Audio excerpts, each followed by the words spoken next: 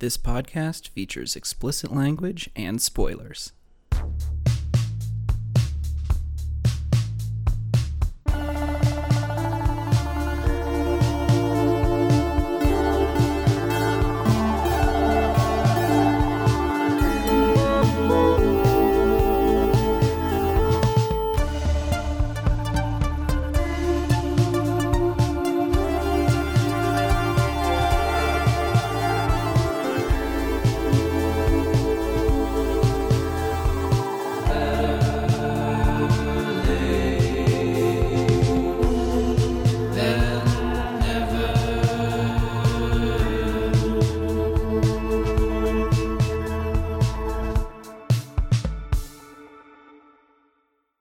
Hello, and welcome to Better Late Than Never, a movie podcast where I invite a friend to watch a blockbuster, cult favorite, or otherwise culturally significant film that they've never seen before. After we watch the movie, my guest will decide if it was better late that they've been missing out by not having seen the film, or never. The movie just didn't live up to the hype for them. My name is Dave, and I'm your host.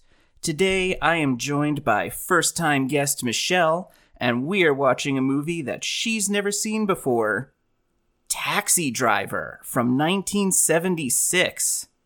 Michelle, welcome to the show. Thank you. Thanks for having me.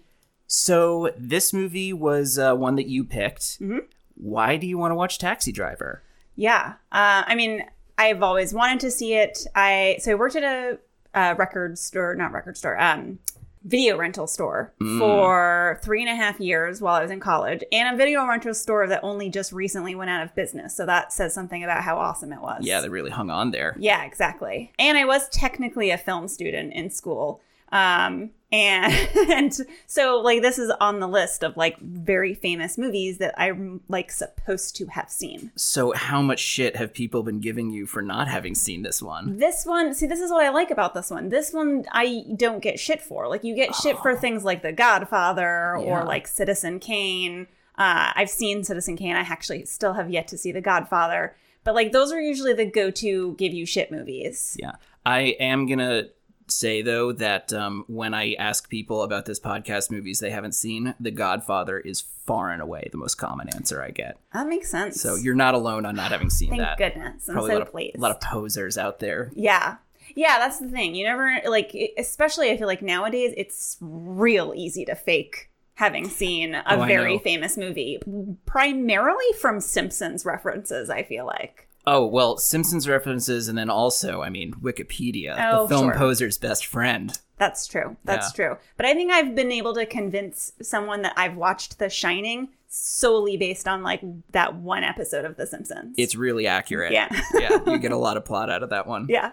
I mean, part of what I like about this podcast, too, is that occasionally I come across films that I knew from The Simpsons, and I didn't even realize it was a reference. Yeah. You know? Yeah. Like, I remember the first time, before I was doing the podcast, but the first time I saw Alien, I'd seen a Simpsons episode on it already where, like, Willie is... yeah, I know exactly what you're talking about. Grease me up woman. Exactly. Yeah, so... well, so did you, like, how did you wind up not seeing it? You know, like, was it something you were avoiding, or did it just fall through the cracks? Yeah, I think it just probably fell through the cracks. I mean, I guess I was not actively avoiding it, but I mean, it's not like it's a movie I haven't seen that's considered, I think, a fun movie. Like, it's not like this is going to be a good time. Yeah. So, I mean, I'm not necessarily always eager to see, like, you're in for some real heavy shit kind of movies. So, like, I think it was one of those things where I'm like, well, if I happen to watch it at any point, like in a class, I assume, or with a bunch of film nerds, like this happens in life to me very frequently. So it'll probably happen. And then it never happened. And I was like, well, if by myself, I'm not going to just like decide to watch Taxi Driver. So yeah, that feels, I feel like you've got a pretty good read on it. Yeah. But it is always one of those like, I do want to get around to that. Mostly because I actually really like movies with prostitutes in them. Oh, interesting. And that's the only thing I know about Taxi Driver is that I think Jodie Foster plays a very, very young prostitute.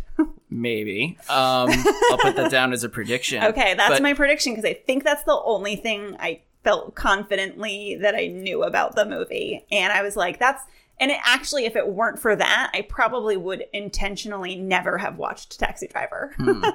Well, I want to continue on with your predictions, but before we do that, I want to circle back to you like movies with prostitutes in them. Yeah, I do. What does that mean? I don't know. I just find it fascinating. What's another movie with like, I guess I could think of some, but what are you thinking of when you say that? Yeah, I guess I don't really even know. I can't think of a bunch of them off the top of my head. I just know that if I hear that about a movie, I'm like, oh, I'm a little interested to watch that now. Oh, okay, it's got Do you watch The Deuce? No, I should, though. That's a good recommendation. Yeah, although, well, I don't watch it either. Yeah. I know it's about porn, and I believe some characters are ex-prostitutes, but I don't know if they go into actual prostitution. They probably do. They must, right? Yeah. It's like The Wire. They probably cover tons of stuff that's not in the plot synopsis. I mean, based on the premise of the show and how HBO previews it, it seems like that's probably going to happen. Yeah, that feels safe. Yeah. All right, cool. Well, so do you have any other predictions of stuff you expect to see in this movie? Yes. Okay. Well, so, I mean, my main prediction surrounding the prostitute concept is if there's one thing I know about films, it's that prostitutes have to be punished because, even if they're the nicest, most wonderful person on the planet, minus Pretty Woman, I'm expecting her to be murdered or tortured, possibly both.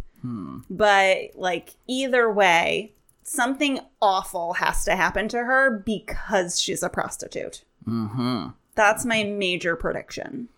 Yeah, so you weren't kidding when you said you thought this was going to be tough to watch. Oh, yeah, then. no. Yeah, mm-hmm, yeah. Mm-hmm, mm-hmm. Well prepared. Okay. Anything else? I mean, I feel so I grew up in very rural Maine, and I feel like there was a lot of movies that kind of just always gave this impression that cities are dangerous and scary places to be. Mm-hmm. And I think that this movie is going to be one of those. I feel like if I watched it when I was 13, I would have been like, oh man, who would ever go to a city? That's where you get raped, murdered, and addicted to drugs. Super addicted to drugs. Probably seedy underbelly of New York crime, that kind of stuff. Yeah, a lot of things that I think would have back in the day put rural Michelle fearing a city, a big city. Yeah. Not to give away whether or not that's an accurate prediction or not, but there has been a tendency in this era, I think starting around this time and continuing maybe into the early 90s where, and we've noticed this on the podcast before, cities, especially New York City, are portrayed as fucking hell.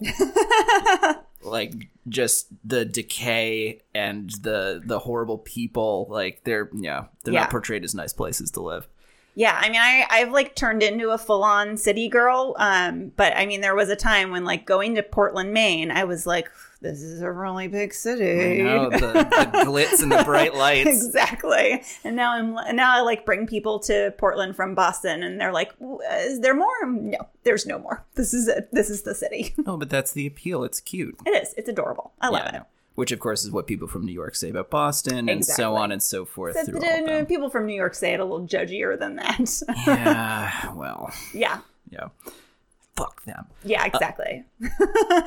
Anything else? I mean, those were my really big ones. I'm very excited to see a young Robert De Niro. Yes. Just because he's one of those people that I don't think I've ever seen him in a movie where he wasn't being an old guy. He's got one of those old guy faces. And I'm interested to see how this works. He's like Steve Martin.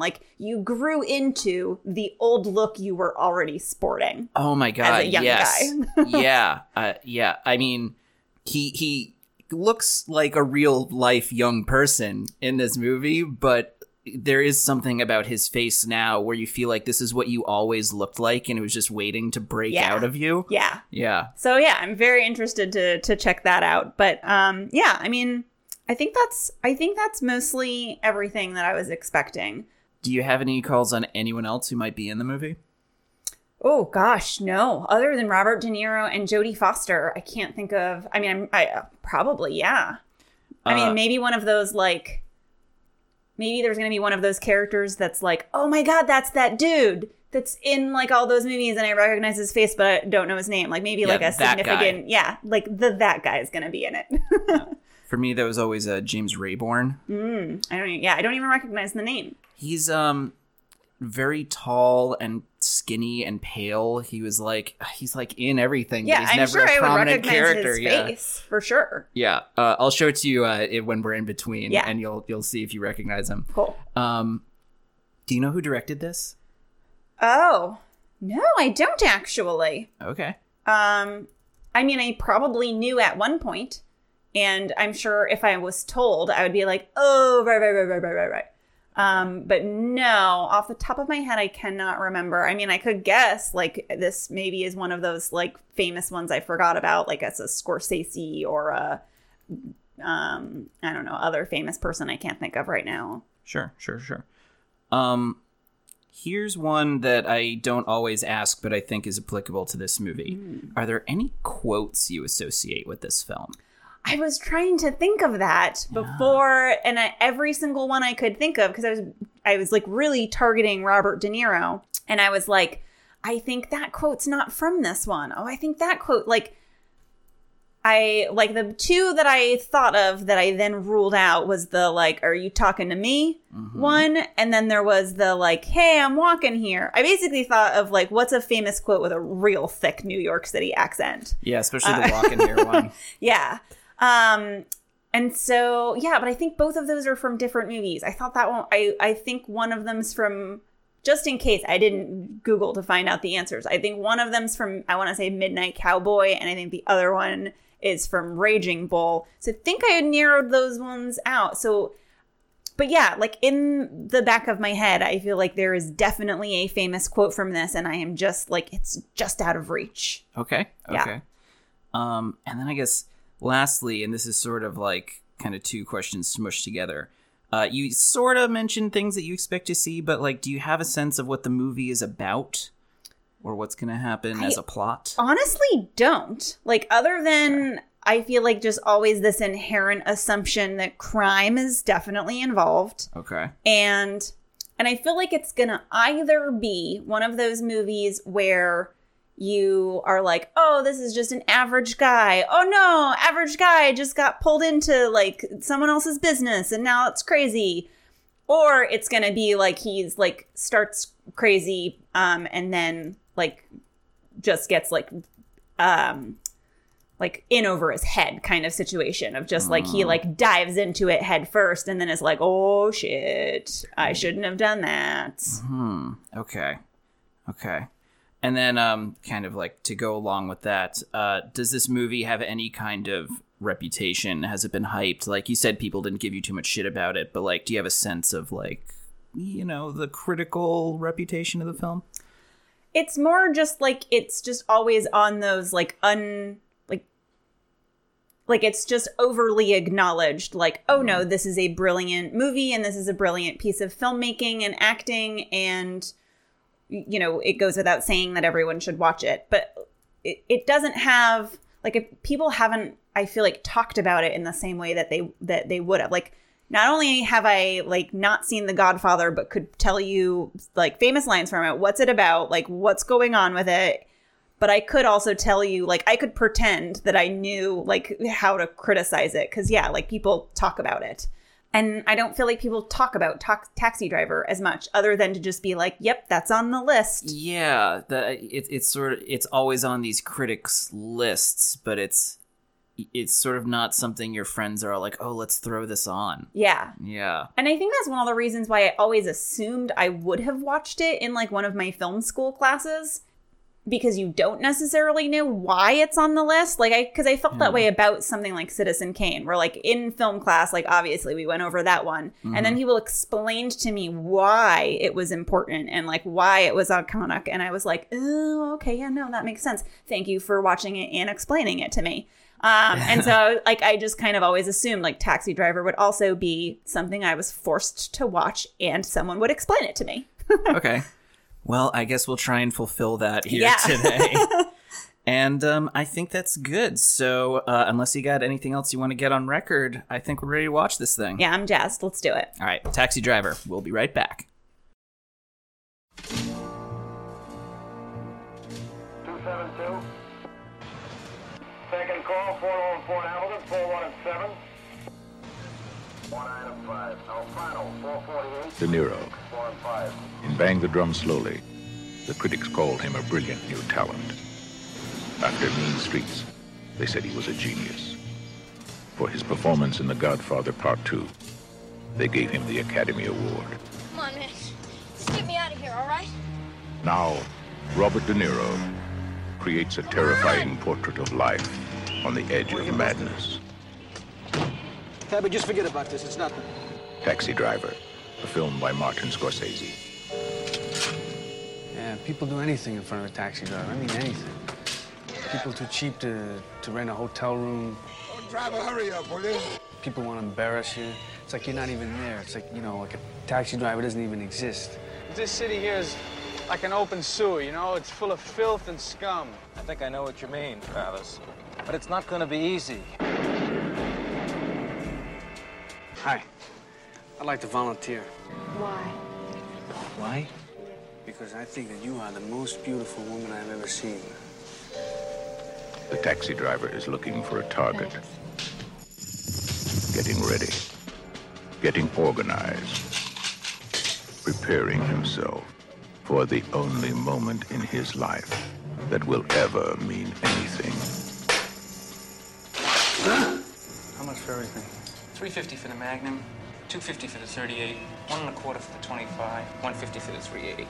That taxi driver's been staring at us. You talking to me? You talking to me? I don't know who's weirder, you or me. You talking to me?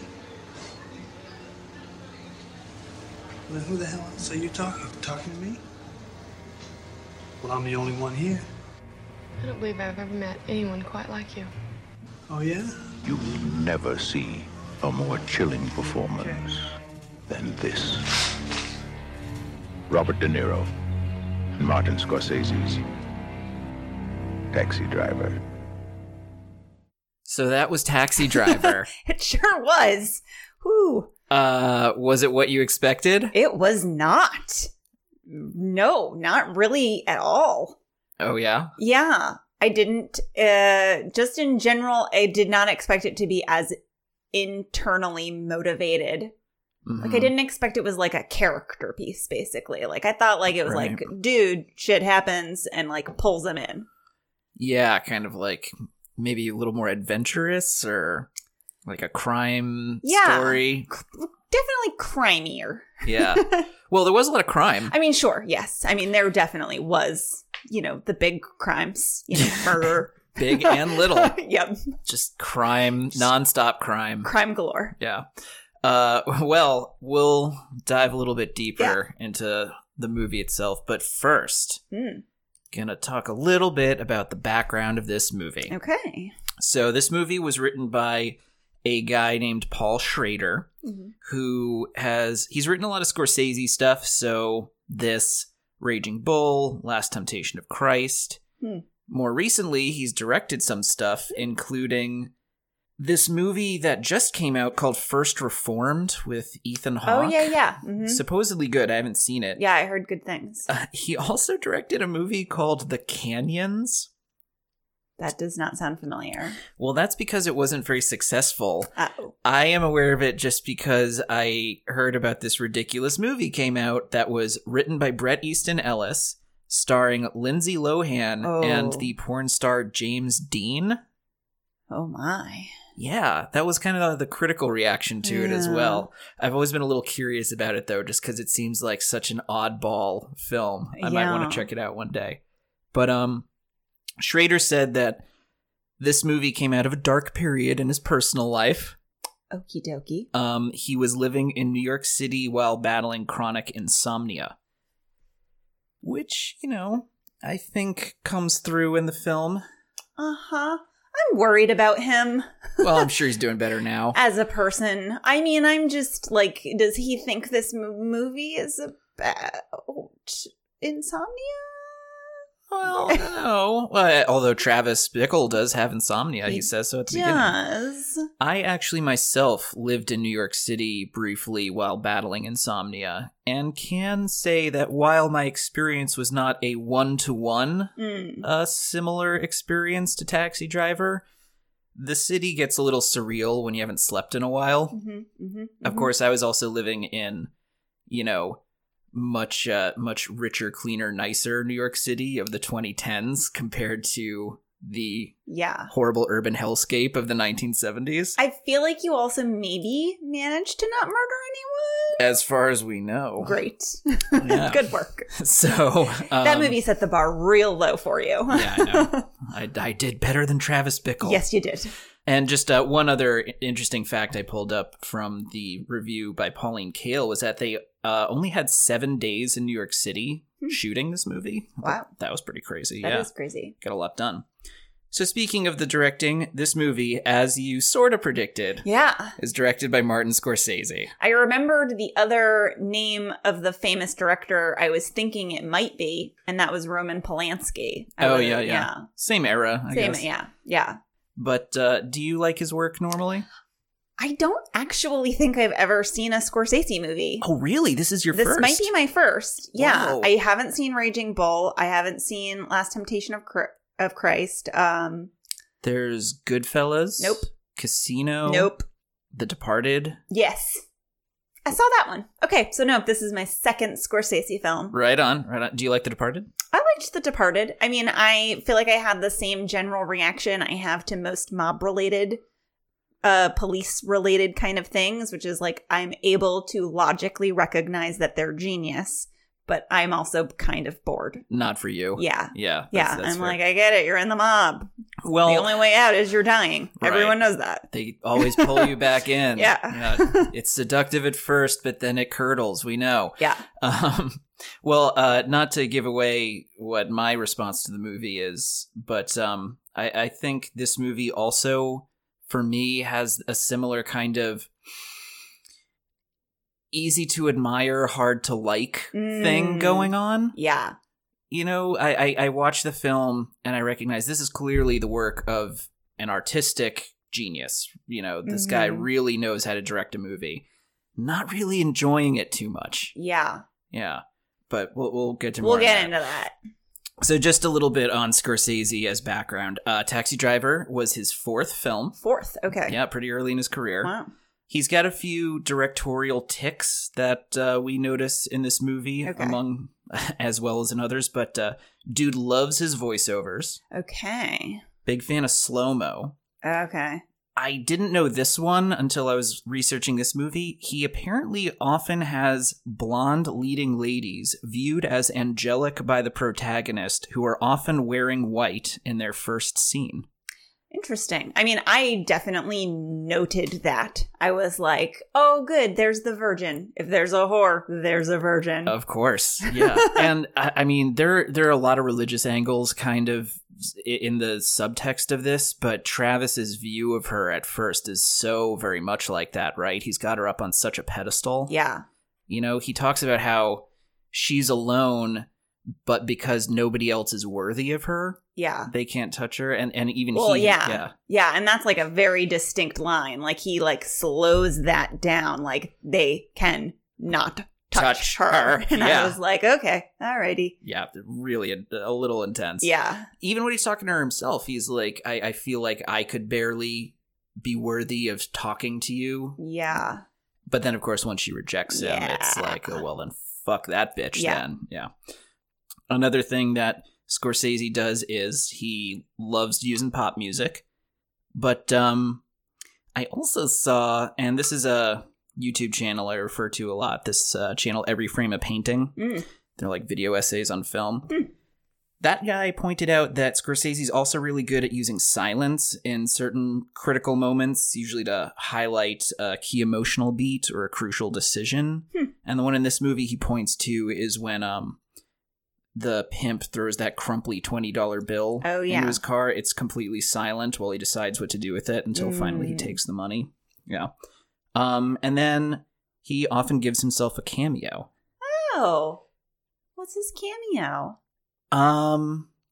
It is a character in the movie who hops in the car and has a discussion about what his wife is up to. Oh, that guy. The homicidal passenger in the car. Interesting. Yeah, right? Huh. Okay. It's kind of weird that that's the cameo he gave himself, yeah, right? that is a little worrisome. I mean, I think so. Yeah, there's that because, you know, just of like the things that character says. Yeah. And just his whole vibe. Apparently, the reason that's his cameo is because they didn't have someone for the part and he just jumped in and was like, I'll just do it. You know, so it wasn't like he set it aside and was like, this guy, this is what I want to play. I really feel this character, you know? It was more a matter of logistics required. I don't know. Maybe those were conveniently created logistics. I understand. But to potentially back up his side of the story, he does appear in another moment in the film. Apparently he's in the crowd somewhere in another scene. So maybe that was the original one. I don't know. I'm just saying, yes, it stands out that that's the role he chose to give himself. It really does. Anywho, talking about the movie himself, Scorsese said that his idea for the film was he wanted it to be dreamlike, or sort of like a drug-induced fugue state, almost. He wanted the feeling to come from it to be somewhere between dreaming and waking, which I guess kind of fits with the insomnia element. I guess. That didn't feel as powerful as I feel like the screenwriter and the director are talking about it. That didn't come across so well?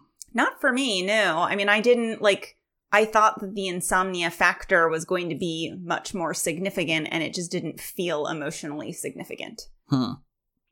Yeah. I mean, it is just sort of one more thing amidst the whole, like, list of crazy that Travis has going on. Yeah. Yeah. Yeah, because that doesn't feel like the cause of his crazy. No, or if it is, it's one amongst many. Yeah.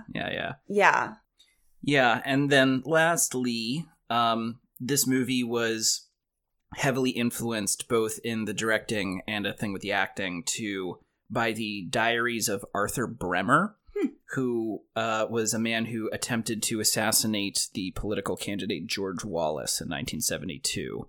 Do you know who that guy is? Mm-mm.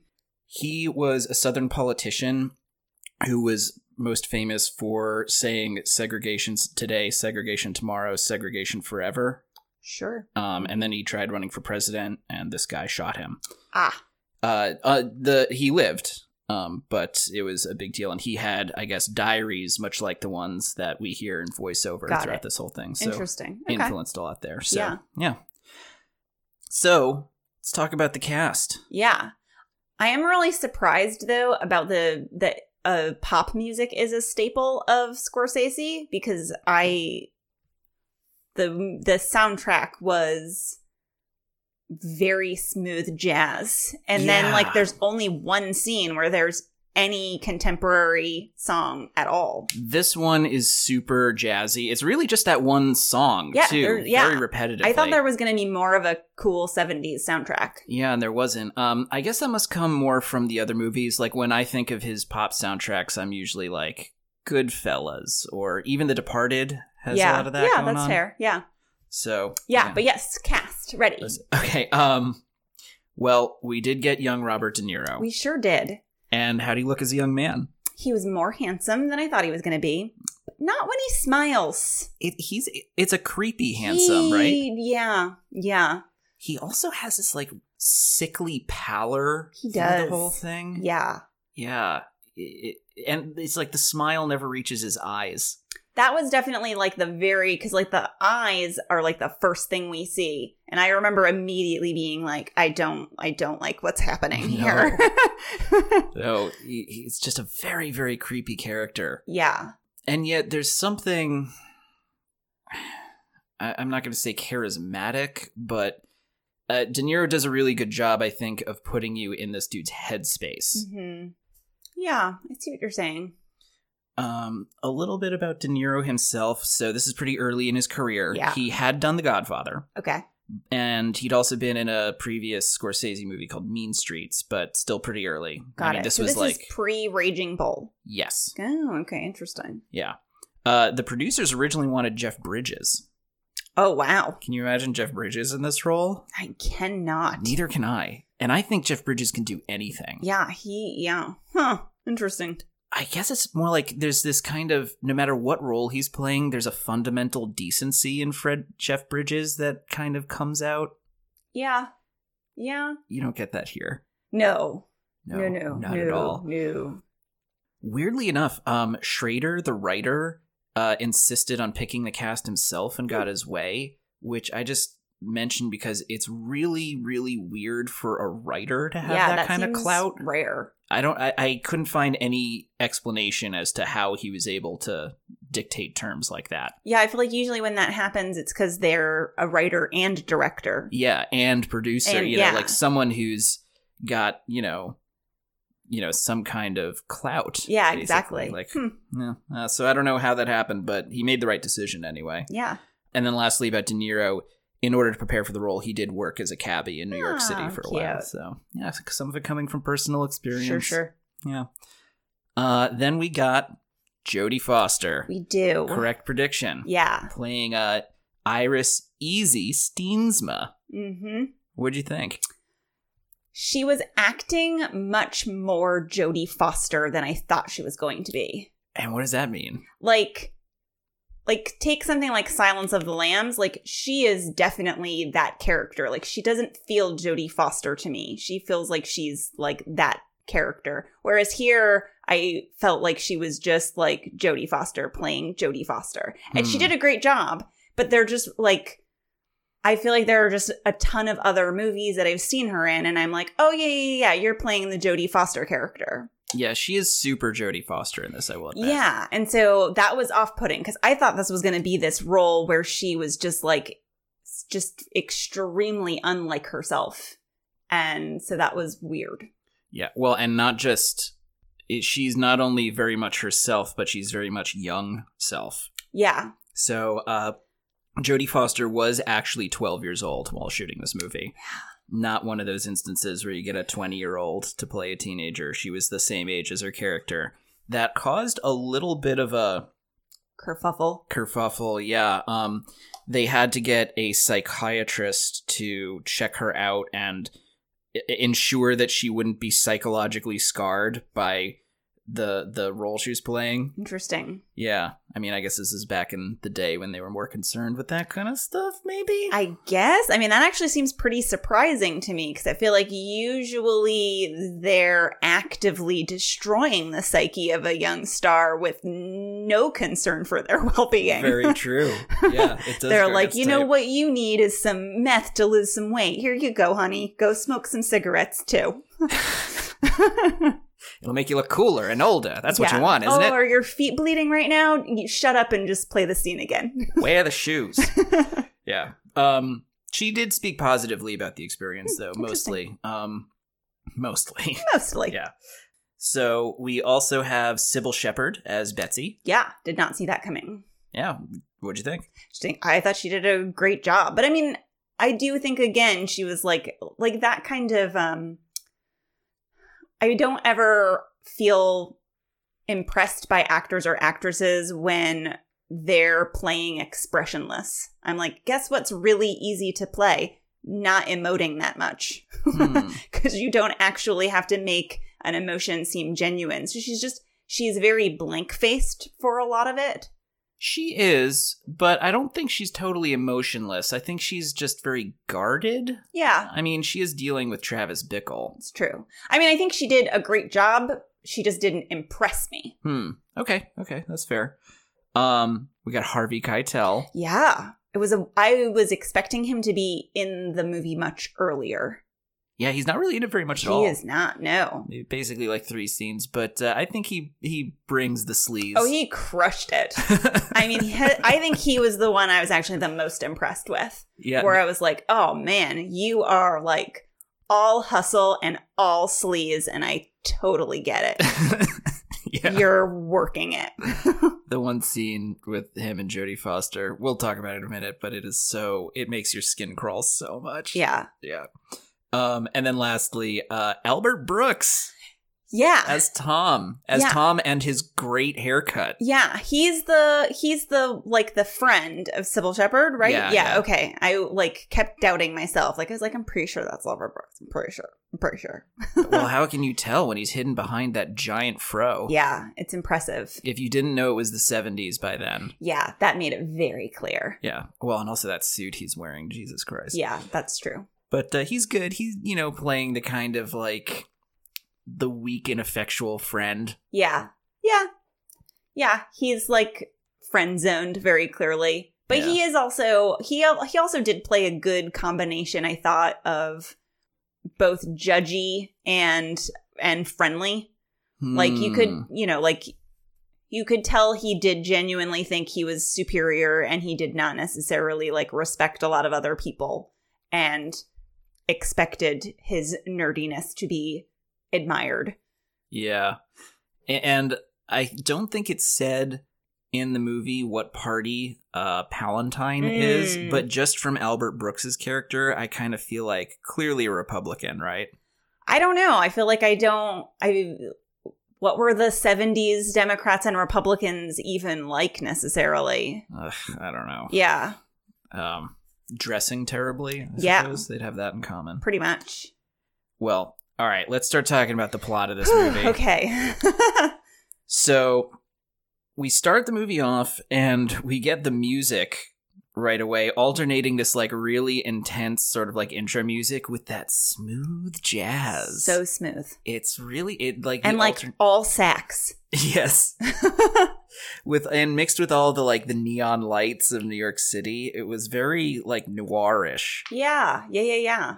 Oh, also, I came across this and it was kind of interesting. The title sequence was by this guy named Dan Perry. And you don't often see the title sequence artist called out in a movie, but this guy, I guess, is the one who created the title sequence for Star Wars. Oh, all right. Well, yeah, he's the king. All right, he's earned it. Yeah. And another prediction you made that turned out to be correct: New York City looked like shit. New York City not only looked like shit, but it was very clear that it is a dangerous, terrible place for you to go to, where you will most likely become a prostitute. Yeah, or if not that, at least get sucked down into some kind of horrible like crime, or something will happen to you. Yeah. Like it's literally hell. Yeah. Yes.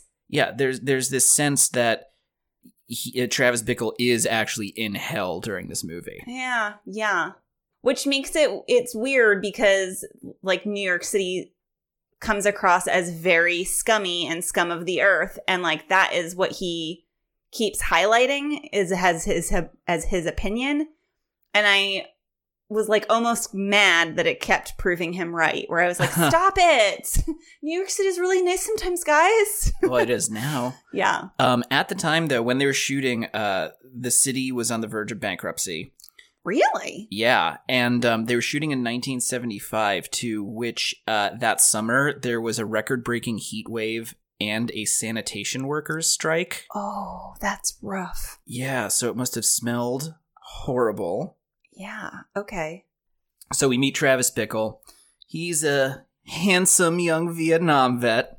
He can't sleep, though. Yeah. So he takes a job driving a cab. And he starts keeping some really creepy diaries. Super creepy. I feel like, I mean, not to alienate any listeners who do keep diaries, but something about keeping diaries is a little inherently creepy to me. I guess. I think what made it extra creepy to me was that it had this vague sense that he was writing to someone. And so it was like, I actually had some doubts. Like, sometimes I wondered, like, is this going to end up being like a manifesto for your followers or something like that? And that was what gave me the creepy vibe. Like, it was very clear that it was not completely like, I'm journaling my thoughts because it makes me feel better to journal my thoughts and like get them out on paper. Yeah. And of course, they're modeling this character on that journaling assassin who tried to kill George Wallace. So, the tone must have come a lot from him. Yeah, the tone is, I want to eventually mail this to the like newspapers or cops so they can have evidence of my genius opinions before my murder spree. Yeah, exactly. What you said about it being basically a draft of a manifesto, I think really comes strongly through. Yeah. Okay. So yes, that does make it a lot worse and a lot creepier. But, he lives in this shitty apartment in terrible 70s New York. A few 70s things I noticed. He makes $350 a week. Pretty good money. Yep. Texas Chainsaw Massacre on the marquee of the movie theater. Yep. Good stuff out there. Yep. And, those cars. Those boxy cars. I do not notice cars, so really? I did not notice any of that. They're always like the chief signifier of era for me. Got it. Yeah. I feel like they're just another appliance. Or someone's like, here's my washing machine. I'm like, what color is it? What does it do? Well, one thing that you may have noticed that is also a bit of a era signifier for New York City. A lot of porn theaters. Yeah. Was it weird that he bought concessions to see a porn movie? Like, he spends 5 minutes picking out, like, candy and popcorn to go see porn. Is that a thing that people did? I mean, I don't know if it was normal to do that or if that was a thing, but I mean, like, I guess it depends on how long the movie is. I mean, if you've got people sitting there for 2 hours, you might as well try and make some extra money by giving them some candy or something. People are just going to sit and watch porn for 2 hours? I mean, maybe people wanted to do some freaky things with food. Who knows? Okay, there's an explanation I can buy. Yeah, okay. Maybe that butter is real smooth. Ugh. Well, anyway, so he meets Betsy, or he starts stalking Betsy, I should say. Oh, yeah, no, you should definitely say that. They cannot touch her. He's incredibly creepy, but he asks her out on a date successfully. Yeah, that was really upsetting. That was real upsetting. I mean, okay, so when he goes in to ask her out on the date, he is obviously very creepy. Yeah. But he's got it a little bit under control.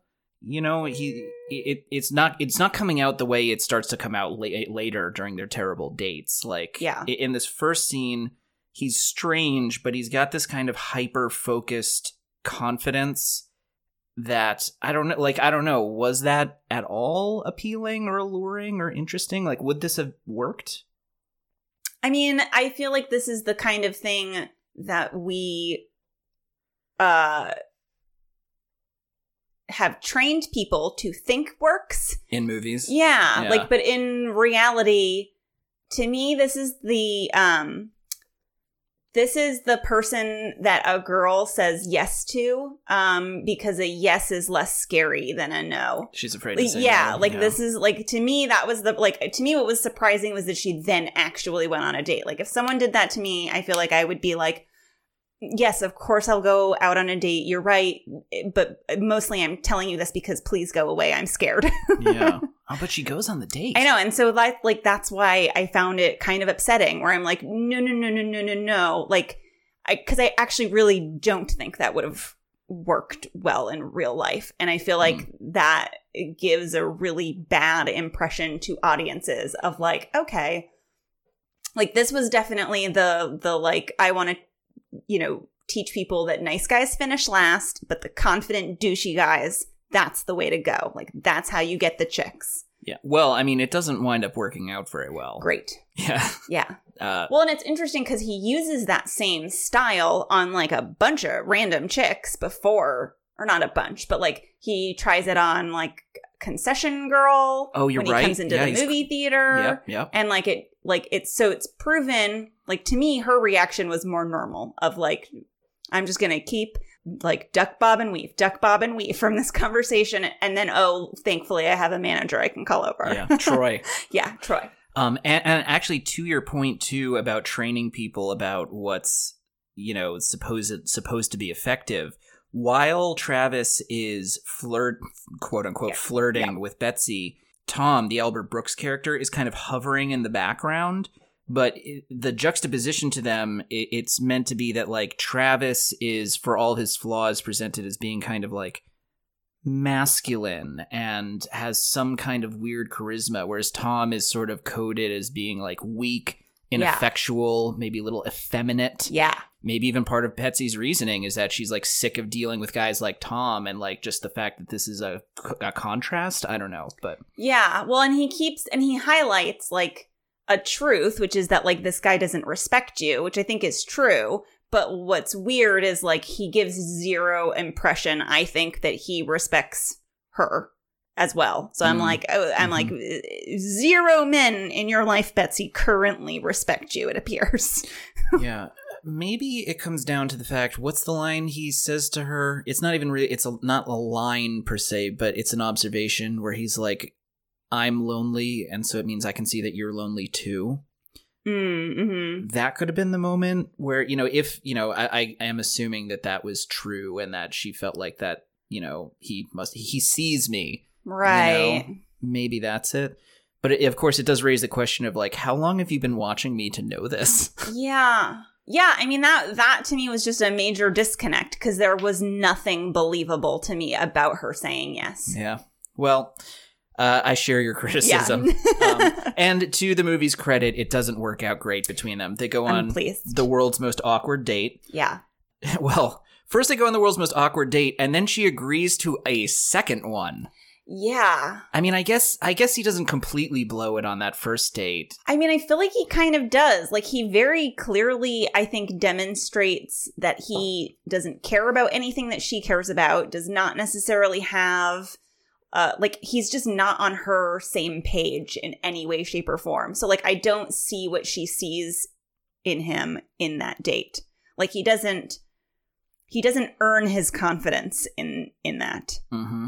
Well, then, of course, it leads to that horrible second date. But before we get to that one, we get a couple of things that happen in between. Number one, we meet candidate Palantine, who goes for riding a cab. Yeah. And he goes on one of these cabbie rants that's very distressing. And, like, if you're listening to this, you feel like, oh, my God, this guy's not entirely put together. I've heard these. I've taken cab rides where this has happened to me. Mm. You know, there's a lot of things in this movie that I feel like update the technology and the fashion, and this could just as easily be happening right now. Oh, it was super upsetting how relevant it still was. Yeah, right? Especially because I was not expecting a politics angle to this at all. I was, and so, like, that part was very freaky. And so this movie became freaky poignant. Yeah. I mean, especially with, like, politicians kind of encouraging behavior. And in this movie, like, you just couldn't tell what direction he was gonna go in. Like, kill enemies or kill friends. Like, who knows? Like, he's clearly building up to be ready to pop at any moment. Oh, absolutely. Yeah. Absolutely. But I mean, like, you know, I genuinely did not know if he was going to try and kill the senator or if he was going to try and kill people who didn't like the senator. Like, I was like, could go either way. And it did. Yeah. Ultimately, yeah. This is also the moment where we get our first Jodie Foster sighting. Yep. About 30 minutes into the film. She hops in his cab trying to flee, but he doesn't react fast enough, so she gets pulled on out by Harvey Keitel. But we'll see her again. We sure will. So, worst date ever, take 2. Yeah. Takes her to a porno movie. Takes her to a porno. Which, honestly, like, I mean, First of all, like nowadays, like, I mean, hell, go for it. Like, tell me you're taking me to a porno. Bold move, buddy. I'll give it a try. Let's see what happens. Because, I'm a woman. I've got sexuality. I like porn. And there's nothing wrong with that. Let's go see Sometimes Sweet Susan. Yeah. But in this scenario, I mean, clearly the girl who dresses all in white and is like very obviously virginal is not going to be impressed. She's a classy dame. With your sexy movies. Also, I think don't spring the porno movie. Yeah, never spring a porn. Yeah, you don't want to surprise porn. Yeah. Don't surprise someone with pornography. And also, this was a weird porn.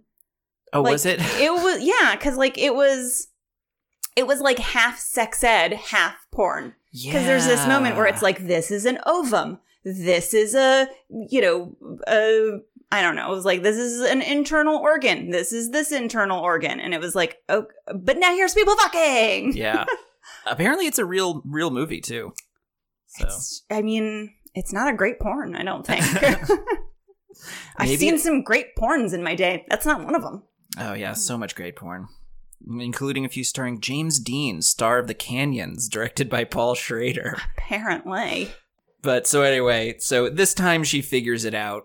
This guy is not great dating material. Yeah. And she doesn't want to ever see him again. Which, I mean, I'm actually glad that she got to that conclusion because I wanted that to be the conclusion. But I actually was kind of mad that that was how we got there, where I was like, I mean, if you do like a guy and you are interested in him and you do let him take you on a date, like, I mean, I'll allow him to explain himself for doing a dumbass move. I mean, the problem in this scenario is that, like, they never should have been on a date in the first place. So I was like, on board, get rid of him. I'm fine with you being like, I'll stick up your ass mad at him for this. But like, in reality, if you genuinely were interested in a person, just give them a chance to explain themselves at least. And then if you don't like their explanation, you can tell them to go fuck themselves. Yeah, that actually, when she's storming away from him and he's trying to explain, I actually did feel like it was a little bit sad, sort of in the pathetic sense, because what he keeps saying is like, I don't know movies, I don't know music, and he's been saying all this the whole time.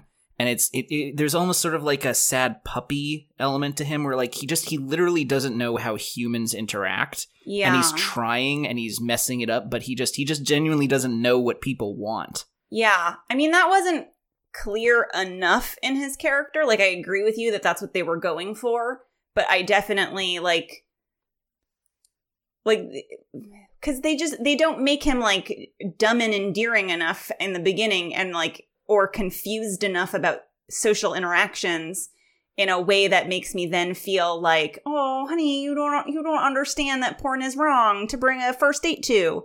But like, I understood that was what they wanted us to think. And in which case, yeah, then I do feel really bad because like it just explained to him why this is inappropriate because he doesn't get it. And that's sweet. But like, I just didn't believe it enough where I was like, I don't know. I kind of feel like there's certain things you're doing that aren't working. And this is like an escalation of 18 of them. So if they're not working, like why, like, I don't know. I don't buy that you don't know that this was inappropriate. Well, that was a story. Anyway. Yeah, and it was a good, believable story. I mean, from a writing perspective. And it just didn't filter through my emotions. That's fine. Yeah. That's fair. And even if I felt a moment of sympathy for him in that moment, it does not last because then, of course, he starts stalking her. For sure. Showing up at her work, too, and freaking out. Stalking her. Sending her flowers she doesn't want. Yeah. He's got a bunch of bouquets, like, piled up in his house that she sent back. That was one shot I actually really liked, was, like, this, like, panning over the, like, fresh flowers to slowly decaying, dying flowers of, like, here are all the flowers I've tried and how they have not worked out.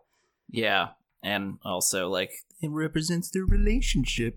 Yeah, but also, dude, get the hint. Yeah. Well, I mean, eventually he does, right? Because he starts kind of trying to train himself to accomplish something. Yes. You know, he takes on this mantra, you're only as healthy as you feel. Is that what he says? Yeah, something like that. Yeah, while we're seeing a shot of him, like, burning himself on purpose. Yeah. And also 50 push-ups a day, 50 pull-ups a day. It's like this weird self-help thing, but to what end, right? Yeah. There's this, even though it's like a healthy thing to do, is to get in shape and stuff, there's a slightly disquieting intensity about what the end game is. Yeah, all healthy things can be done in unhealthy ways. And he definitely pulled that off. Right. And it was interesting that while he's doing those push-ups, I thought, like, you see just this, like, vague shot of, like, a huge, weird scar on his back. Yeah. Which which gave me this moment of being like, maybe I would care a little bit more if I knew more about his backstory, if I knew what his brought literal him. backstory? Like, sorry. Yeah, that was nicely done. Thank you. But yes, exactly. Because to me, it's still not 100% clear, like, am I supposed to like him? See, I don't think you were supposed to like him. And so this is kind of like similar to what I was saying about the movie, where like it's easy to admire but hard to like. With Travis Bickle, I feel like, and I could be wrong, but the sense I got is that you're meant to feel empathy for him, in that you're supposed to like feel the craziness of his headspace, but empathy is not supposed to mean sympathy. You know, it's more just it's a character study, and they're trying to do a really good, well-drawn character study, but of a reprehensible human being. Yeah. So you're not supposed to like him or, you know, sympathize with his motives. You're just supposed to basically understand a little bit where he's coming from, maybe feel what he feels, and just get it without condoning it. The reason I ask is for two reasons. Okay. Reason number one is I couldn't remember if Scorsese was one of those directors that like later turns out to be a total creep show. But I think that was definitely Polanski. But I couldn't remember if it was Scorsese as well, in which case then I was like, oh, maybe he doesn't understand what's not creepy in a human being. As far as I know, Scorsese has never had anything like that come out about him. Okay. But there is this thing about him and the movies that he makes. I was going to bring this up later, but I think this is a good place to talk about it. This movie critic named Genevieve Koski brought this up, that he's particularly prone to what she calls the American Psycho effect, referencing the book and the movie, where his movies, they depict crime and crime lords, and like in The Wolf of Wall Street, people who have committed terrible frauds, and like they always have an element of the good times, the great times, how seductive this lifestyle is, and then later on they show it all falls apart and like all the damage and everything bad that comes from it. Interesting. But a lot of people love those movies because they're just all about how, like, badass those criminals are, man. Or, like, look at how rich the guy in Wolf of Wall Street is, man. Like, people love his movies for the wrong reasons. Yeah. They take the wrong lesson from it. Yeah. And I don't like those movies. Right. I mean, you know, there's an element to where you're wondering, like, how much is this celebrating all the success and all this violence and all this stuff? I think he's trying to paint it as, like, a... You know, especially given Scorsese's religious motivations, I feel like he's showing how tempting these things are and how seductive before showing the horrible end results. But people tend not to remember those second halves of the movie, right, where things fall apart. Yeah. So he gets, you know, you get these frat boys with posters of Travis Bickle on the wall because they love how badass he is with the gun and You Talking to Me and all that stuff, without thinking about, you know, the movie's actually about how he's bad. Yeah. Yeah. Same with the Wolf of Wall Street guy. Yeah. So, you know, that's what she said, and I feel like it's accurate. But, that makes sense. Yeah. So the second reason that I asked was because of what I would call like the Rocky effect. Okay. Which is like when I watch Rocky, I actually like genuinely feel all of those emotions where like I love Rocky and he's so endearing and he's just this big like cute, lovable, clumsy oaf. And, you know, and you're supposed to like him, and he's, you know, he like, that's what you're supposed to do. But then, like, nowadays, like, I'll listen to, you know, like, feminist theory or, like, film theory and, like, look at the movie and their take on the movie, and they're like, oh, no, like, he won't take no for an answer. He's also kind of stalkery. He's also kind of, like, all up in, you know, like, we're supposed to, you know, believe that he loves her and that she loves him, even though, like, you know, he basically is, like, exactly, you know, is doing all kind of the same things that they say that, or that Travis Bickle blatantly does. Mm-hmm. And I'm like, oh, but I love Rocky. Yeah. And so that was the other thing where I wasn't sure, like, is this just like a sign of the times? Like, were we supposed to like him? And I just don't like him now because of kind of the, you know, where we've come with, like, being progressive on, like, women's rights or whatever. Like, is this kind of am I seeing it through a different lens, basically? Because I was like, maybe we're supposed to like this guy. I don't know. Yeah, I don't think we are. Okay, you know, good. and it goes beyond his treatment of women, too. I mean, he's a racist. Oh, super racist. Homophobic. Yes. But again, I couldn't tell. Is that just the 70s? I mean, obviously, it's still going on today, which, you know, Right. is part of the whole relevancy. But, like, sometimes it's hard to know the context of the movie because, like, you know, the 70s making a movie where someone, you know, hates black people is not that crazy. Oh, absolutely. So it's like, no, we expected you to love this racist that stalks and, you know, is like super creepy with women. No. What are you talking about? No, you're in very, very sound footing here Yeah. in raising that. I mean, Quentin Tarantino, in prepping for this, I listened to a little thing with him talking about that. And granted, he's got problems of his own in his movies. What his argument was basically straight to that, which is that he felt that the filmmakers don't intend to have their perspective be the same as Travis Bickle's. It's not a racist movie. It is a movie about a racist person. Mm-hmm. So I tend to kind of agree with that, but, you know, the fact of the era that it's made, as you say, it gives me an extra bit of pause. Yeah.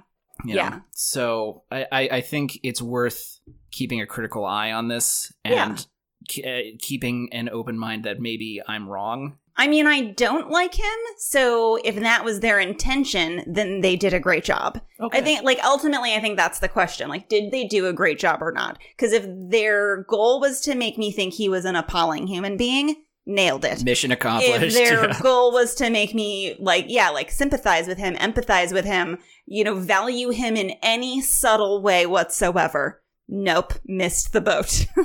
Let's put a pin in this for a second. There's one more element or sort of factor that happens at the end that good call. I want to analyze a little bit and see if maybe it provides a little bit more clarity. Okay, cool. So let's look back to that. So okay, yeah, where were we? What's happening? Where were we indeed? Oh, Harvey Keitel. Oh, well, actually, we haven't met him properly yet. This is where we get the Martin Scorsese cameo scene where he drops the N-bomb a bunch of times and talks about murdering his wife. Yeah. Which is, I'm not entirely sure what the point of the scene is, other than to just have it be like, this is what his nights are like. I felt like the point of it was to give him, like, here are some great ideas for you. Oh. Murder.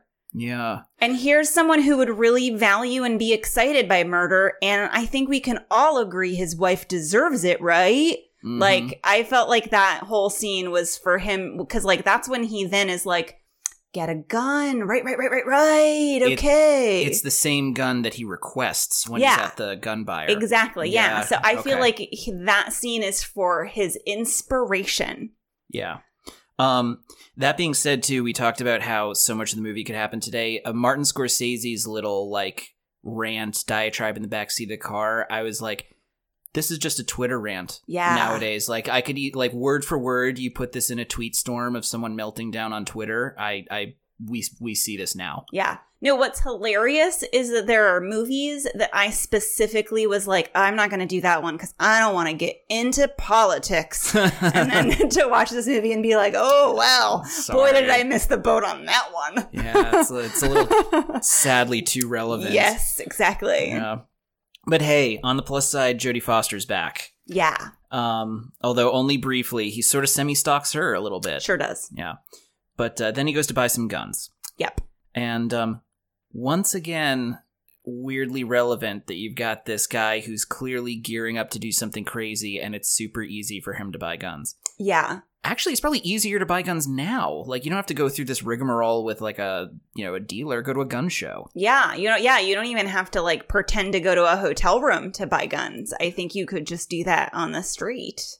Yeah. And I do want to call out the gun seller, though, as for being a real go-getter. Really? He was one of the only characters I was impressed with. I was like, you're doing a great job. You really do sell these well. He sold the hell out of those guns. And then when they were done, he was like, hey, can I get you any drugs? Can I get you a Cadillac? Which I have to say, like, I think he really understood his client to a certain extent. I mean, like, it didn't work out ultimately. But, like, I think he was like, I'm seeing clear signs here that you might super want drugs and or a hot car. And I don't think he was, I don't think that was an unfounded belief. Yeah. He was an entrepreneur. He was an entrepreneur. It's the American dream. Yeah. Yeah. So anyway, so Travis keeps training. He's gained some purpose. He even scopes out the rally. He does. Has a quick talk with the Secret Service. Yeah. Who, don't immediately arrest him. Yeah, they don't seem great at their job. No. And this is where, we get the quote that you thought might be in this movie. I did. And it is. Do you want to try and do it? Oh, am I me? Yeah. Okay. Give it a go. I mean, are you talking to me? Are you talking to me? I don't see anyone else here. So you must be talking to me. Not bad. Thanks. Yeah. Did it hold up? Yeah. No, it was definitely a very impactful scene for sure. I did genuinely think it was Raging Bull that he did that in. And so, but I mean, I started having some suspicions because there was a lot of mirror shots and I knew that famous quote happened with him talking to himself or like a character talking to themselves. So I was starting to get the impression that maybe it would actually be there. Fun thing about that, apparently Robert De Niro improv'd that line. Oh, nice. Yeah, the direction was just Travis talks to himself in the mirror, and he just came up with that. Oh, I like that. That's cool. Super quoted. Yeah. I mean, that is baffling. Like, I definitely walked away from that movie being like, I don't see anything in this movie that should have been quoted for all of filmmaking eternity, so it's super weird. But okay. It's a cool line. I mean, I guess. If you're acting tough. Well, you talking to me? Yeah. Are you talking to me? I can't do it. Yeah, I don't know. But yeah. I don't have a good De Niro impression. But I guess it was fun that I finally have seen in real life an iconic scene. Speaking of iconic, I asked you while you were watching, but did you recognize the spring gun that he has in his sleeve? The thing that's, shoots it out into his hand? I mean, I didn't as something significant. Okay. Because that's it's sort of similar to the line. I mean, obviously it's not as big or as iconic as the line, but they're a little associated, and it's another one of those things from this movie that people tend to remember. I feel like I tend to associate spring weaponry with killing vampires. Rightly so. Mm-hmm. You're talking about the series premiere of Angel, I'm assuming. Oh, that's a good one too. Yeah. Which one were you thinking of? I mean, I was thinking of like, Buffy or a Buffy movie or like Lost Boys. I mean, I've actually, I was like, all quality. I was like, they all must have those things. I don't know, Monster Squad even maybe. Well, it's been a while since I've seen Monster Squad. You ever see the show Justified? Oh yeah, I think I saw the first episode. Oh, the first episode is super good, as is the show. There's a character in one season who has that exact thing. He has the rolly spring gun in his sleeve. And the moment I saw it, I was like, number one, you took that from Taxi Driver. But two, why don't more people do that? Yeah. Yeah. Pretty effective. I feel like I would be like, oh, you took that from Angel. I would be more apt to say that. Yeah. Justified's great, by the way. Okay, good to know. So Travis stops a holdup. Yep. And the violence in that scene was really intense. And upsettingly casual. Yeah. Like, there is no repercussion whatsoever. It's just murder a guy and then like, yo, you've got this? Oh yeah, don't worry about it. I'll take care of this for you later. And now I'm going to savagely beat to make sure that he is dead. I mean, if he wasn't dead, he's definitely dead now. I think it was even worse than that. I think it was just to be sadistic. Not just to finish him off, but just to hurt him. Oh, for sure. Yeah, I had forgotten that scene, so that I was a little caught off guard by it while we were watching. Yeah. Yeah. Then we get, more of him being isolated, and we get the scene of him rocking the TV, where he's just watching it and rocking it, and then eventually it goes too far. Some people point to that as being like a great scene, and it just shows how sort of like far gone he is. To me, it always spoke to basically how little good TV there used to be. Yeah, that's fair. I'd wreck my TV too. Yeah. Whatever the hell he was watching, it looked like crap. It did. Yeah, I mean, like, that scene to me kind of felt like unnecessary. Like, I was like, if you think I didn't think he was like this already, like, you're crazy. Like, I mean, there was nothing that scene amped up for me. It was just more information of what you already knew. Yeah, exactly. Yeah, I think I would agree. That's a fair point. I kind of know what he's about at that point. Yeah. The movie's a little too long. It's a little too long, and I feel like it was scenes like that where I was just kind of like, okay. Yeah, and I know, especially back then, these movies tend to, especially with a character study movie like this, it's about, like, marinating in it and the ambiance and, like, the feeling. Like you said, he wants it to feel like a dream that you're trapped in, and I get that, but it just... There's another scene like that, too, that goes on too long that I'll mention. But anyway, we finally run back into Jodie Foster. Yep. The movie picks up steam again, and he buys a date with her. Yeah.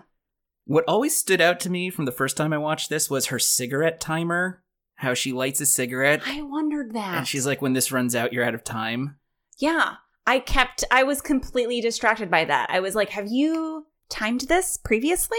Do you buy a particular brand of cigarettes specifically for the 5-minute timer piece?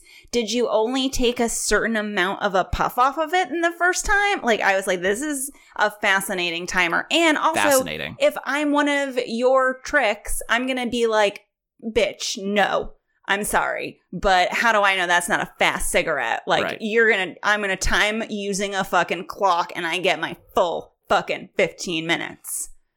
Damn straight. I mean, if I'm buying a prostitute, I get my money's worth. Oh, and she's expensive too. What was it, like $15 plus $10 for the rooms? That's $25 in 1976 money. I was genuinely upset that he was then charged $10 for a room. I was like, no. That does not mean that the prostitute's $15 then. It should be clear. This prostitute's $25. $15 to fuck her and $10 for the room. Well, I'm starting to suspect it might not be an honest business. I mean, what the heck? What a racket. What is happening to good prostitution these days? This used to be about relationships. Yeah. Used to be about family. Yeah. Ugh. But it's an interesting conversation they have. Yeah. I mean, made a lot weirder by the fact that she's 12, and literally 12. Yeah. But, at least he doesn't sleep with her. I guess. Give him credit for that. There are guys in this movie who do. No, fair. That's very fair. Yeah, I mean, I guess. Well, anyway, so they go to breakfast. She gets up at 1. Yep. So they go to breakfast at 1, and she's really into her zodiac signs. She is very into zodiac signs. And and that whole scene, like, she was just distractingly Jodie Foster. She looks the most like Jodie Foster in that scene, I think. Yeah. I feel like that movie maybe that movie seems better and her acting seems better because you hadn't seen her before. Or if you had seen her, you only saw her in, like, I don't know, like Bugsy Malone or whatever whatever her first movie was. Yeah. Maybe this was her first movie. But, like, she's been in stuff. But, like, maybe if I hadn't seen Jodie Foster before, I would be like, whoa, oh my goodness, I love this character she's doing. But then you learn that's just her in, like, a lot of movies. Yeah. But I mean, it's a great deal of, like, the acting is very confident for such a young actress, and to be playing a role like that too. Yeah. You know, I don't know, I think it's impressive for a child actor. For sure. You know? For sure. I mean, often though, I would say a lot of child actors are better as children than they are as adults. Like, I kind of would argue that it's easier to kind of let yourself go and like dive into a character in certain ways when you have fewer inhibitions. And I mean, because she didn't even hit puberty yet necessarily. I guess if she was 12, she would have, or maybe she was on the cusp. Depends on whether she was an early or a late bloomer. I don't understand how bodies work, so... I understand. Yeah, I wouldn't know. Yeah. I'm just saying, age 12, she may or may not have menstruated yet. That's what I'm talking about. That'll be in the promo reel for this, Perfect. For this episode. Nailed it. Nailed it. Another thing, too, I just noticed about her character, and I hope this is on purpose and not a continuity mistake. She comes in wearing these funky green sunglasses, puts them down, and then puts on funky blue sunglasses. It was just such a cute little moment. I just really liked it. I don't know. But you do get a strong sense of her immaturity. Yeah, it really highlighted her youth in the way that I think it was supposed to highlight her youth. Yeah. Well, so speaking of that, the next scene we get pretty much is one of the very few scenes in this movie that's not directly from Travis Bickle's perspective, I might add. And that majorly threw me off. And I actually, like, it was that scene that kind of then made me wonder, like, is Scorsese that great of a director? Because I was like, this is a really weird direction choice, because I've been very... I would have complimented the movie previously for us being so steeped in this one perspective, and to then throw in this very, like, out of nowhere, he has nothing to do with this and we're not seeing anything through his eyes. I was like, I don't understand this. Like, why is this happening? So the scene is Sport the pimp and Iris talking, and it's some real classic pimp shit. Like, he's talking like... I pimp you out because I love you, and I need you in my life. You're so important. I don't know what I'd do without you. And of course, this is like a grown man talking to a 12-year-old girl. Yeah, no, it's ridiculous. It's like all of the classic lines. And if you want someone to be super creepy, Harvey Keitel is always a great go-to. So good at it. So good at it. Like, crazy good at it. Yeah. I thought it was an amazing performance. Oh, I agree 100%. Yeah. But to talk about what you were saying, I feel like what must have happened is that they must have known that they were breaking their, conceit of it all being Travis Bickle's perspective, but the scene was so good. They just threw up their hand. They're just like, we have no choice. The scene is so not only good, but kind of important, because it's one of the only scenes that gives you very much insight into her situation and why she might be staying, plus... like, really firmly establishing what a sleazy piece of garbage Harvey Keitel is, and wanting to see him die. Sure. I mean, I didn't not think that previously. Yeah, true. And, I mean, I agree. It's an amazing scene because it is so beautifully, like, intense and creepy. But, yeah, it really does throw off kind of what seemed to me like... the voice of the movie. And so it really seemed, I don't know, like a bad directorial call. Travis tries to murder that politician. Yep. And this is where we get him with that mohawk. Yeah. So you were saying you thought he'd always have it. I thought he was going to have it for most of the movie. And that is also why I think I was extra surprised by the soundtrack. Because I legitimately thought this movie was going to have like a 70s, like punk rock. Oh, wow. Like soundtrack vibe. Oh, this was way different from what you expected then. Yeah. Yeah. And so, the smooth jazz was real weird. But yeah, it was strange to me that it was just this one scene that because it's a look. Oh, yeah. And I just kind of thought he was going to have the look for, maybe not the whole thing, but for, like, more of it. Like, it's not like when he hopped on screen, I was immediately like, where's your mohawk? But, like, I thought the mohawk was going to become a thing earlier. Yeah.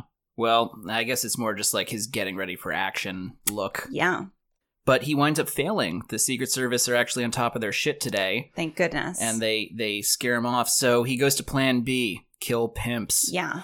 And so this is this is kind of looping back a little bit. So we get this incredibly violent scene. Yeah. And the violence is horrifying. Yep. And poor Iris is exposed to all of it. She's, in the room crying, begging for him to stop, and he just keeps killing these dudes in some pretty horrific ways. Yeah. And he gets shot up like hell, too. Oh, big time. So, in this scene, and this is another critic, Scott Tobias, pointed this out, so this is not coming from me, but he mentioned how Travis Bickle is the kind of person who sees no distinction between a politician and a pimp. Yeah. If he can't get to the one, he will just as easily go kill the other. Mm-hmm. But society sees a difference. So the attempted killing of one, they frown on that.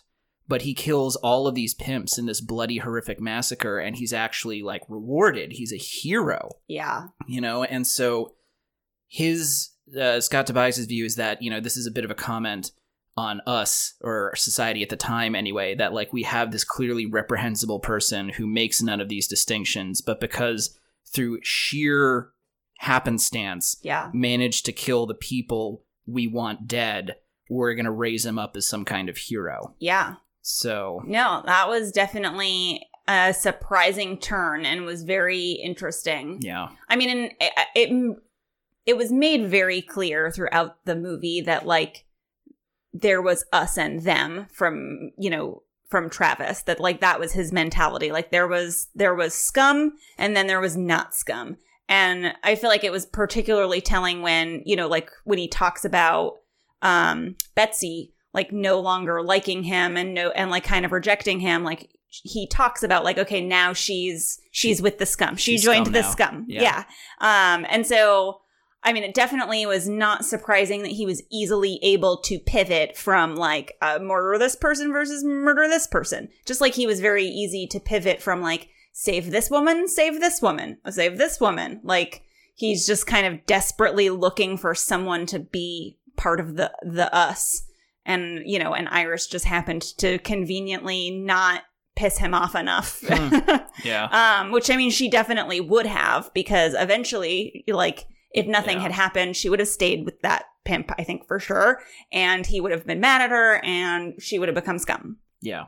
His issues with women run incredibly deep. Oh, for sure. But yeah, I like that kind of tip about the sort of the way society kind of views it, like that he happened to kill the right people. Yeah. Yeah. And I mean, I was very surprised that was how the movie turns. It's a real left turn, right? It's a real left turn. Yeah, I wasn't expecting it the first time I saw it. Yeah. But I do think it goes towards what maybe the filmmaker's intentions are, because we're supposed to be surprised and maybe a little disgusted by the fact that that's how it turned out. Yeah. Yeah. No, that's fair. I think they could have hit it a little harder. Because for a combination of reasons. One, because, I feel like I could have then been like really creeped out and like even more creeped out or even more emotionally upset and then I would have felt more confident of like, oh, you didn't want me to like this person. Okay, I feel great about this. But then the other thing that was weird to me that made it so that it didn't hit as hard was this weird undertone to the letter that her parents wrote. Oh my God, I want to talk about this. Okay. You go first. Because like the language reminded me so much of his fake anniversary card to his parents. Wow, I did not get that. That's great. So I was kind of like, I mean, so like until they actually invited him over to their home, I was like, are they completely bullshitting him in the same way he's bullshitting his parents? Yeah, well, okay, so my feeling about that letter has always been that something about the tone and the word choice, and I have nothing to go on beyond the fact that this is the feeling I get. I always suspected that the father is abusing her. Oh, yeah. And that's why she ran away in the first place. I mean, it seems... I mean, when she's talking about how her parents hate her, like... I mean, to me, that's the reason, that's the, like, logic behind, I think my parents hate me is not enough reason to run away and become a prostitute. Like, usually, prostitution is an escape from something. Right. So, or just a very lucrative business. Sure. Either of those two. Totally. Yeah. Diary of a Call Girl. Yeah. But I think what you said about it mirroring his bullshit letter, I think maybe supports that. I don't know, but yeah, I think we both agree that there's something up with that. Yeah, something's wrong there. But so that diminished that like creepy hero pivot. Well, he still gets to be a hero no matter how it works out for Iris. Oh, for sure. Yeah. No, and in fact, potentially even, intrigues his original love interest. Oh yeah, Betsy comes back.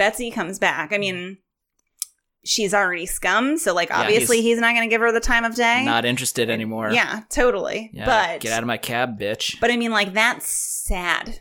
Yeah. Because if I were Betsy, I would never get into a cab with him ever.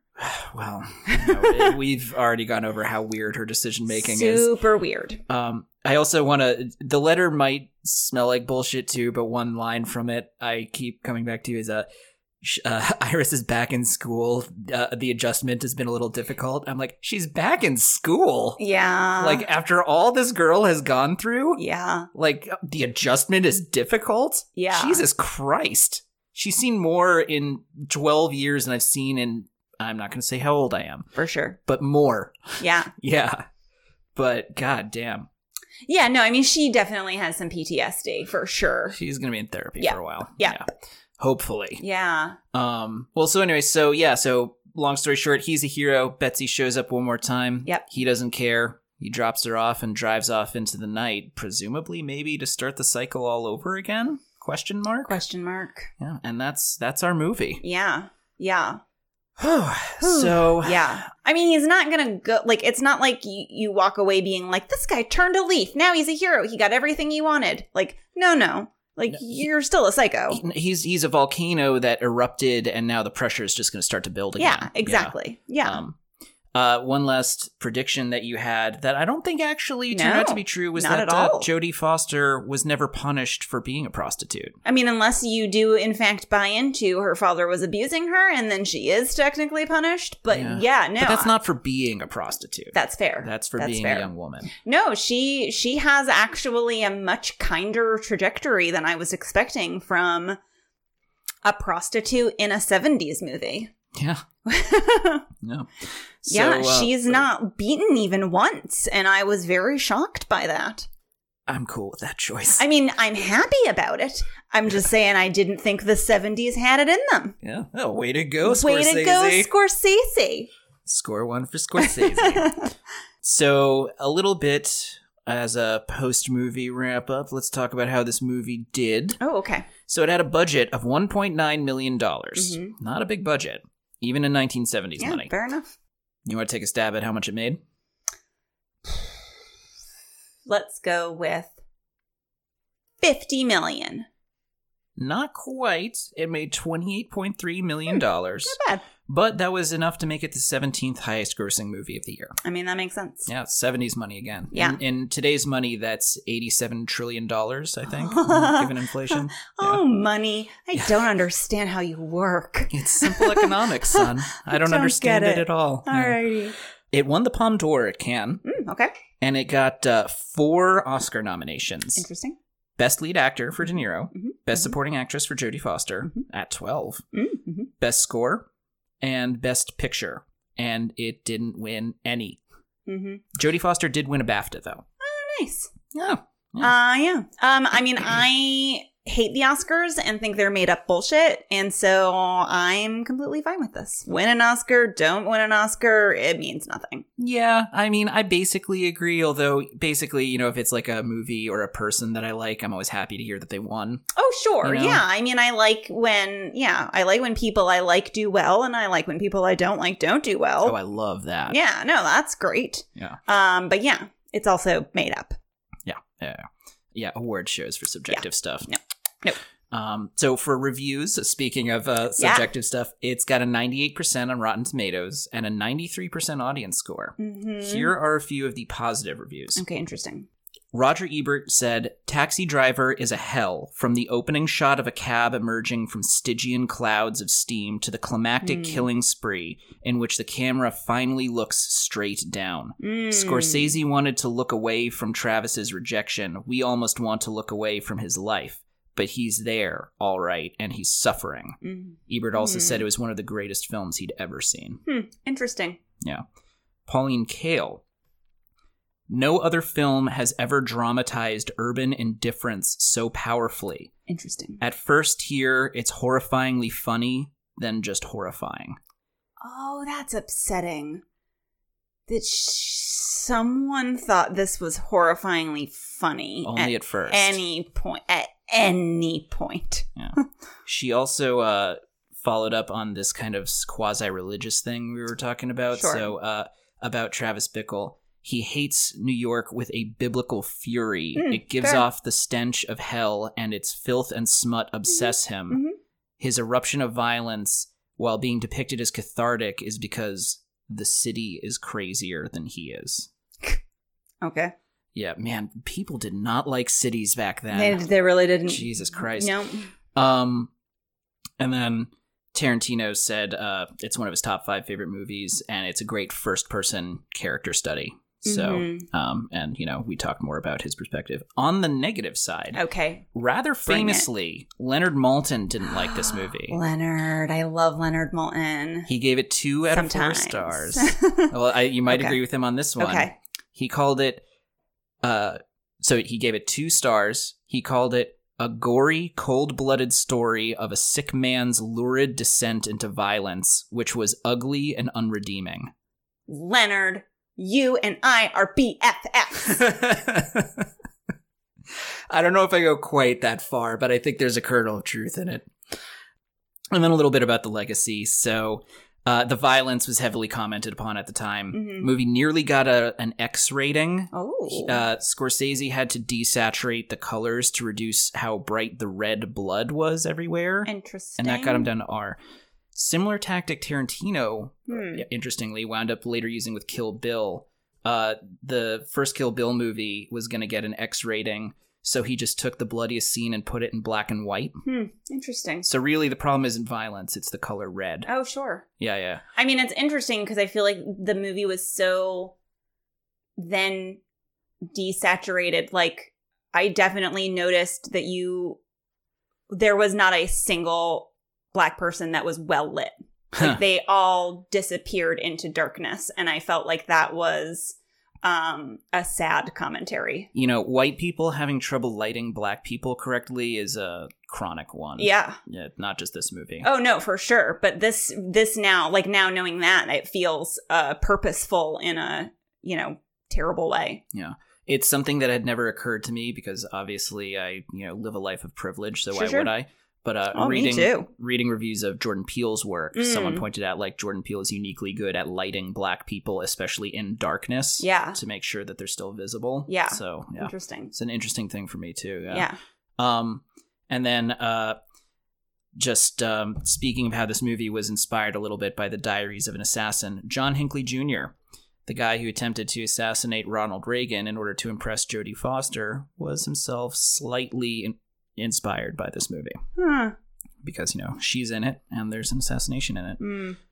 Yeah, so Martin Scorsese was so distraught over learning this that he almost quit filmmaking. Wow. Yeah, he really agonized over how much responsibility he felt like he had over, this kind of third-hand violence he may have inspired. Good. So Yeah. A good thing to ponder. Sure, totally. And so, lastly, starting in around 2005, and occasionally talked about since then, there have been rumors of a potential sequel kicked around. Really? Yeah. It was kicked around occasionally, brought up every now and again, but somewhat recently, Paul Schrader said that would be, quote, a terrible idea. Yeah, agreed. Right on, buddy. Very terrible idea. Awful. And unnecessary. Absolutely. Yeah. It would ruin this one. Yeah. Yeah. Leave it alone. Yeah. All right. Well, that brings us to our kind of final judgments section here. So, Michelle. Yeah. What did you think of Taxi Driver? I did not care for it. Did you, at least sort of like the way I put it, sort of see it as maybe something to be respected and admired, if not liked? Like, did you at least feel like it was a worthy piece of art? No. no. Wow. Okay. Strong, but I respect it. I mean, I did think it was definitely an interesting character piece. It was a very character-driven movie. I don't know. It gave me kind of like the vibe of like, does everyone love and respect this movie because critics keep saying they're supposed to? Yeah. Because like, I just don't, I mean, it didn't lack artistic merit by any means. Like, I'm not saying like, oh my God, no, that was a piece of shit. Like, I do think that artistry was put into it. I'm not necessarily sure how much I value or care for that artistry, but knowing what I think that Scorsese was going for, like, I just think he could have done a better job. It is very creepy and weird, but I don't know if I really got this. I just don't think I got a lot of the messages. Like, I didn't get this like insomnia kind of dreamlike state from it, and ultimately, why? Like, why do you think this story was worth telling or interesting to tell? Like, why is this character? Like, why did you want to make this movie?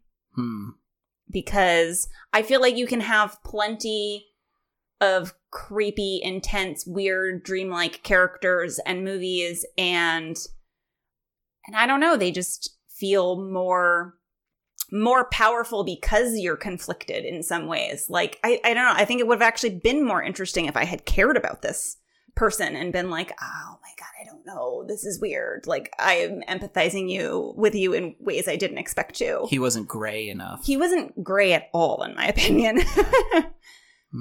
Okay. And yeah, I mean, like, from a directorial kind of perspective, there were shots where I saw like, oh, you are doing an artsy thing, but I just still don't like it. Like, I just don't think it's still that great of a job. Well, I'm somewhat on the same page, somewhat not. I think it is clearly an example of a great deal of skill, both on the part of the directing, the writing, the acting. I think a lot of talented people poured a lot of talent into this movie, and that's obvious. But I don't really enjoy it. Yeah. So, at least in that regard, I agree. It's not really a movie I ever want to throw on. Yeah. I mean, and I feel like in a lot of ways I've been wrong before in that, like, sometimes when I do, like, I'm a terrible film student in that, like, I don't think I really got a lot of stuff out of it. But when I'm then watching a movie with a legitimate film student, like, who's like really, I'm like, whoa, yeah, like, you get the art of filmmaking. And they'll explain things to me. I'm like, oh yeah, no, now I get it. Oh yeah, now I'm seeing what you're seeing. Or like, oh, that is cool, or that is interesting. So I wonder if I would have more of that perspective of like, oh, I didn't enjoy it, but I value it as an art form. If maybe someone who loved it as an art form explained why they thought it was brilliant. And maybe I would see then things from a different perspective. Right. But as it stands, nope. Well, that brings us to our last question, and I think I can tell which way you're leaning. Was this movie better late than never? Keeping in mind that by better late, I mean that there's something essential about this movie, and that having seen it, you as a film connoisseur have now been, made more complete. Never means that if you went the rest of your life without seeing this movie, that'd be just A-okay. Yeah. Can I pick both? Ooh. Controversial. Yes. Because I don't think I would have lost anything from having never seen this movie in my entire life. Like, I think I would have been A-okay with it. But yes, having seen it, I mean, I do think it's worthwhile to see things that are iconic in history because, I do like, learning about them, and then also kind of wondering exactly what I'm wondering now, which is like, wait, why is that iconic in history? Like, what's going on here? So, I walked away from it glad that I watched it and glad that I did that, because that's one more movie in my repertoire that I can say like, hey, I saw that, and I could have a conversation with someone about it. So in that regard, like, I guess, yes, it is better late than never, but also like, I really would not have been upset, I think, I don't think I would have been missing anything by not seeing it. Yeah. Fair enough. Well, you broke my algorithm, but I suppose that's okay.